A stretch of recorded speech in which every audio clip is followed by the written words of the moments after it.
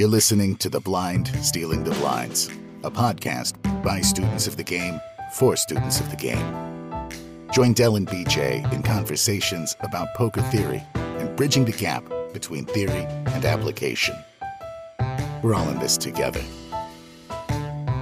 This week's topic, small pairs and speculative hands. Hey, Del, how's it going? It's going really good. How's it going with you this week, BJ? It's going fantastic. I took our conversation on Stoicism a few episodes ago to heart, and I created a worksheet, a Google document that ultimately we might actually be able to sell as a tool for identifying your priorities, finding how much time you have to spend on those priorities, setting up SMART goals, and then creating an action plan. And the beauty about this worksheet is that you go systematically through all of your priorities, and as you work towards your goals on those priorities, it takes time away from your free time. So it's like a rolling total of how much free time you have and a rolling total of how much time you have to spend on your priorities. When you reach zero, you don't have enough time to fit those priorities into your life. I did this exercise over the weekend, and it has brought purpose and meaning to every minute of my day. All right, I've mentioned this on the podcast before, how I binge watch like Bob's Burgers and Hulu. And we can spend time on Facebook and Twitter. Those aren't really my priorities. The things that are my priorities are things I want to spend time on. So I started reading more. I started practicing guitar. I just relearned significant portions of Metallica's Nothing Else Matters, which is an amazing love song, by the way. Such a good song. But all before noon today, I read, I played guitar, I did some chores, I lifted weights, I feel amazingly productive, and I'm encouraged that this goal-setting worksheet is going to set me up powerfully for 2022. And I'm excited to share it with others when I finally put the finishing touches on this sheet. How about you? That's really awesome, BJ. I'm not going to claim to be that productive. I had coffee, I had lunch, and I did some stuff on my computer, and I managed to not break my computer. So, yeah, I'm going to call that a productive day. That's success. That is success. You always amaze me, you and the other high performers in my life. And I keep trying to reach you guys' level. And boy, you made me tired just listening to you. Well, maybe you could take a look at this spreadsheet and we could walk through it and you could get there. I think that's a great idea. I think I will. So I created this spreadsheet out of a conversation we had a couple weeks ago regarding Stoicism. This week's episode springboards off a topic we introduced last week on suited connectors, speculative hands, how to play hands when you're short stacked.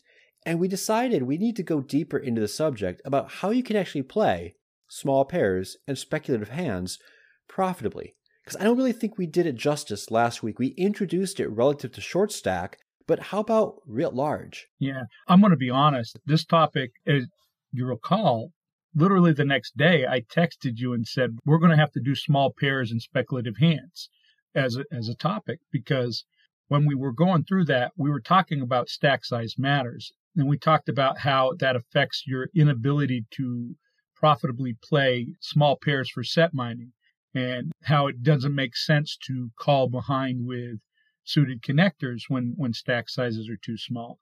But it literally woke me up in the middle of the night thinking, oh my goodness, we didn't explain that doesn't mean you have to necessarily fold these hands. There are lines that we can take that are profitable. And the funny part is literally a couple hours after I texted you and said we're going to have to do this, another fellow student in our Slack group put up there, I just listened to you guys' podcast and you guys talking about how we can't play these pairs profitably when we have small stacks, but how do we go about 3-betting them? When is it okay to 3-bet them? So obviously last week's episode created a lot of questions around this. What we want to do is we want to take a look at how we can play these hands profitably, even when we're a little short stacked. So the first thing is we want to define what we mean by small pairs. Now, I mean, that seems pretty obvious, but there has to be a cutoff point, and we have to be on the same language. For me, small pairs are anything 6s or lower. And some people might feel like, well, sevens or eights belong in there. And I don't disagree with that. If you wanted to add sevens or eights into your group of small pairs, that's fine. But for me, sevens and eights, you start to be able to take and have the top end of some straights. You get to take in, have some showdowns where you're going to have the best hand. So I think they can be played as medium pairs as opposed to being played as small pairs. But if you throw them in there, that's fine, so long as the rules governing small pairs are what you use with all the small pairs. That you're not saying, well, I can treat sevens and eights different. If you're treating them like small pairs, then treat them like small pairs. What would you say about the expectation that your small pair might get counterfeit? Does that go into where your cutoff line is? For example, if I'm playing pocket fives and the board pairs with 2 9s on the board, and there's also an ace, and my opponent has ace X. Well, now they have a bigger 2 pair than me, and I'm counterfeit. However, if I play a higher pocket pair, maybe like sevens or eights, there's less of a likelihood that I might get counterfeit. Does that go into your equation? Well, what goes into my equation is what I'm playing for a range. If I'm going to be 3-betting, I'm not thinking about I'm 3-betting 4s here. My hand may be 4s, but what I'm thinking is this is what I would 3-bet as a range against this player. So some people might say, oh, you should never 3-bet 4s. Well, I think that here in a minute, I'm going to give some examples of where it's good to 3-bet the 4s. When I'm opening, I don't think I'm opening 4s.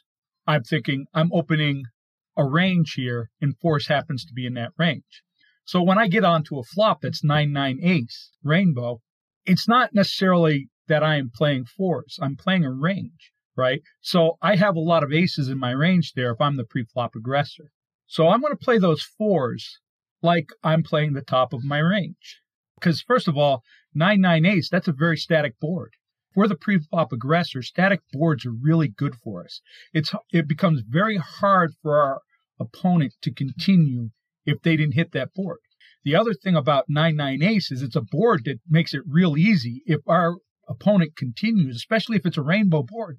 If our opponent continues, we're probably facing an ace or a pair of 9s or another pair. We know what we're facing. So it becomes really easy to define what they have. So at least on the flop, we can play our range in the entirety of our range on such a static board. And then we can look at what we want to do on the turn, whether or not we feel like we're against an opponent that we can push off their hand, or whether we're against an opponent that we're never going to get off that hand. And that can do a huge amount of variation on what we're going to do on the turn with that aforementioned pocket 4s. If it's a player that calls every C-bet because they just expect you to C-bet, well, maybe you can push them off on the turn. And you might, especially if on the turn we're looking at another card that we feel makes that board more favorable for our range. I do want to add one point to your example of playing pocket 4s. And I think this gets to each person's individual level of comfort playing these types of hands. So last week we mentioned about playing pocket pairs with the hopes of set mining when stack depths allow it. If stack depths don't allow for set mining and you don't feel comfortable playing 4s post-flop, you can fold. It's perfectly fine for you to not play hands you're not comfortable including in your range. That's fine. You might eventually get to the point where you want to play those hands, but if you're not there yet and you're just unsure how to continue post-flop with a hand like pocket 4s, it's fine to just not play it. Absolutely. I agree 100%. So I feel like that I don't feel like we have to go a lot into the rules of what you need in order to open small pocket pairs, except to mention a couple things. You can open these hands from late position pretty much against anybody. If you got people behind you that are going to 3-bet you a lot, maybe you're better off not opening your small pocket pairs because, you're going to end up folding them too often and they're not going to get to realize their equity.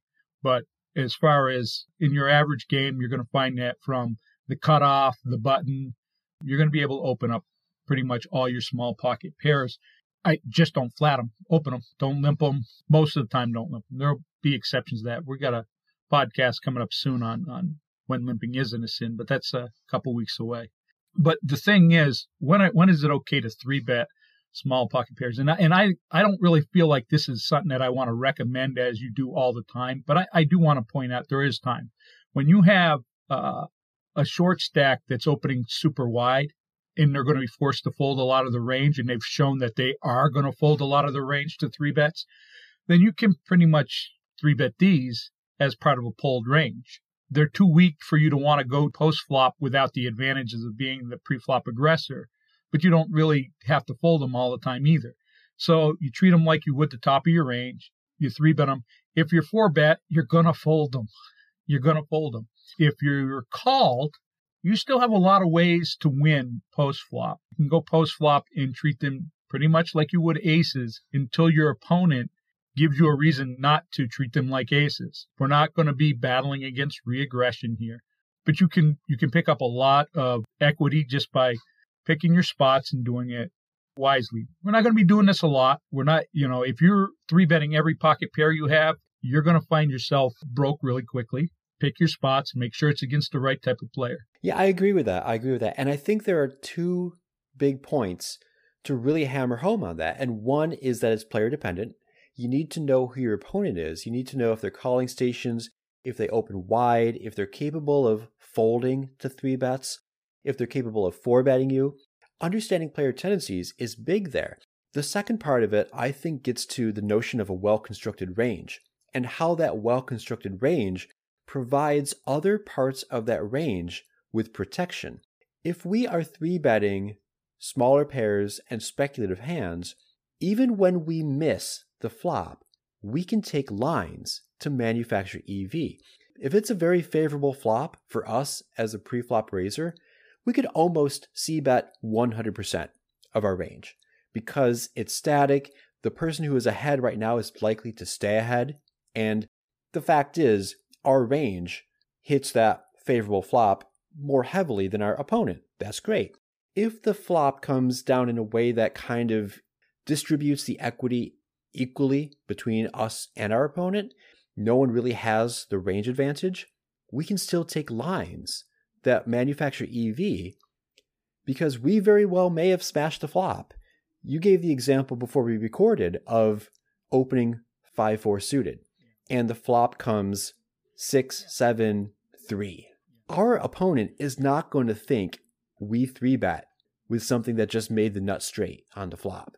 Yeah, I think that's one of the very important things about understanding these hands. When we play them aggressively pre-flop, what happens is they get help from the top of our range, right? So what I mean by that is because we bet them aggressively, we can rep them as the top of our range going forward. So what happens is now we have the ability to rep these as though they're top of range, like they're aces, kings, or queens.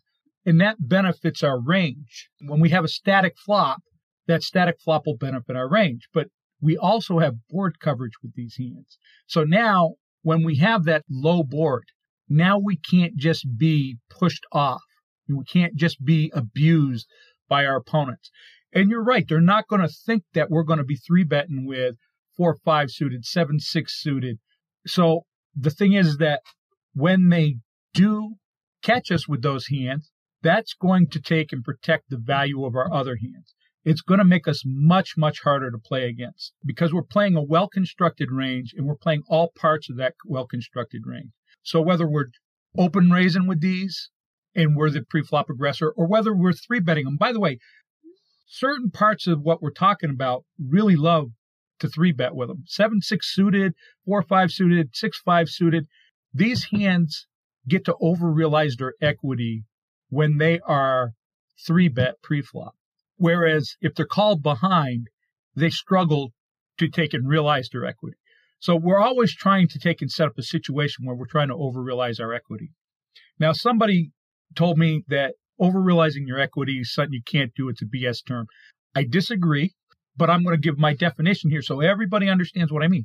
Whenever you can consistently take lines with a hand that is going to lead to it over time gaining more EV than the equity if you just showed all 5 cards down from the beginning, that's over-realizing your equity.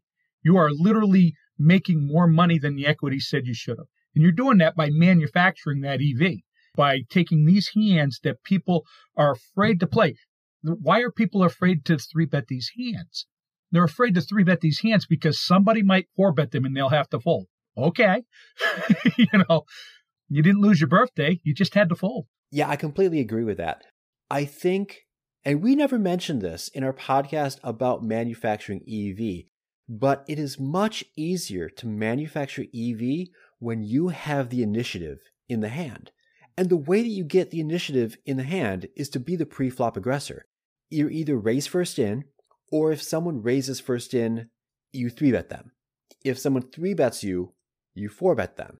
If you take the last aggressive action pre-flop, you have just stolen the initiative for the rest of the hand. And it's so much easier to manufacture EV. If you have the initiative and you go post-flop and you find ways to manufacture EV, you're earning more EV than the equity would have you have. There's fold equity, and that's part of how we manufacture EV. I wish there was a term like aggression equity, because we get to take and manufacture a lot of EV through our aggression. And it's got to be tempered aggression. It has to be planned aggression. So when we're looking at this, I think we've said this already, but I want to make sure that we drive this home. We're not saying take all these suited connectors or your 1-gappers or your small pocket pairs and 3-bet them every time you have them. We're telling you that you can pick certain spots when you're in later position where you can 3-bet them. You can always open these hands from late position. These hands are all openable from late position. The cutoff, the button, let's be very specific here. You can 3-bet certain players with these, and you're going to be able to manufacture a substantial amount of EV against those specific type of players. So what we're looking at, what's that type of player? Well, they're opening too wide, so they're forced to fold too much. They're carrying too much. They're calling too often. They're calling 3-bets too often. They're calling opens too often. So they're forced to carry too big of a range to the flop, and they're going to be forced to fold too much. So if they're a player that's not folding to anything, then we don't need to play these hands against them. That isn't the player we're targeting with these hands. We're playing against that player that understands when they miss that they don't have a lot of equity, and they got there with too many hands that are going to miss. So they're going to be folding way, way too much. As you're talking about playing these speculative hands, it occurs to me that this episode could very well double as a playground for improving people's aggression. People don't aggress often enough. You almost never see people 3-bet in live games. When I'm playing 1-3, even when I'm playing 2-5 at my local casino, I don't see people 3-betting nearly as often as they probably should be. You're going to gain a lot of equity just by sheer aggression and 3-betting. And speculative hands and these small pairs are the perfect test bed. They're the perfect sandbox to do this. Everybody knows how to 3-bet aces, kings, sometimes queens, ace-king suited, sometimes jacks. Everybody knows to shove on jacks because that's the only way to play a jacks, right? I'm kidding. No, but I've seen people say that. I've complained about it on this podcast before. I'm not serious. But what I'm getting at is everybody knows how to 3-bet when you're at top of range.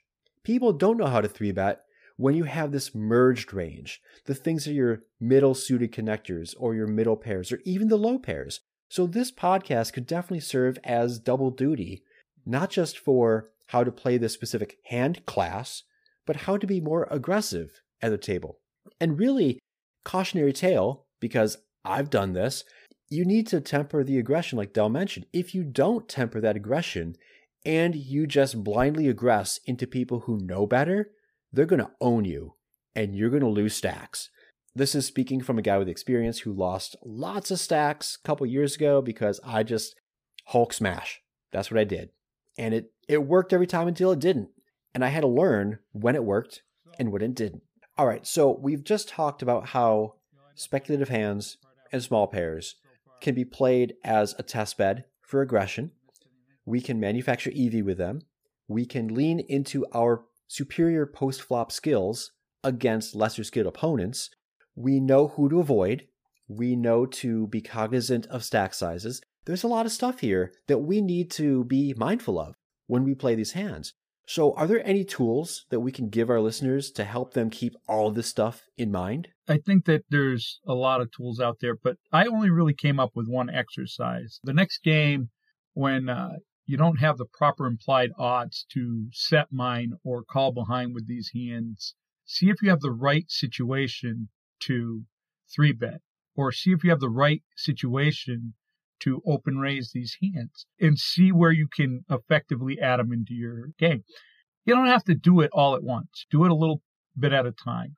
As far as other tools that I can think of, you can definitely take and do some work with Flopzilla and put these hands up against some other hands. Take your range, not these hands, but your range, but with these range with these hands in it as open raises, and put them against the range and run some flops. And what you're going to see is that, see it if you take certain lines, what your opponent has to give up. Because you can filter on each level of Flopzilla, and it'll show you the hands that would continue. All you have to do is plug in the information, and there's plenty of videos on YouTube that can show you this. You plug in the information, and you can filter out how many hands are going to be going. You're going to be amazed on how many static flops you're going to see your opponent has to give up. And that's how we take that effective line of being able to continue aggression on the flop and the turn.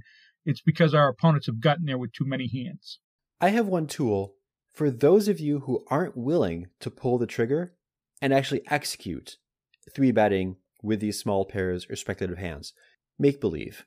When you fold, I mentioned earlier on in the podcast, if you're not comfortable playing pocket fours, it's okay to fold them if you're not comfortable doing so.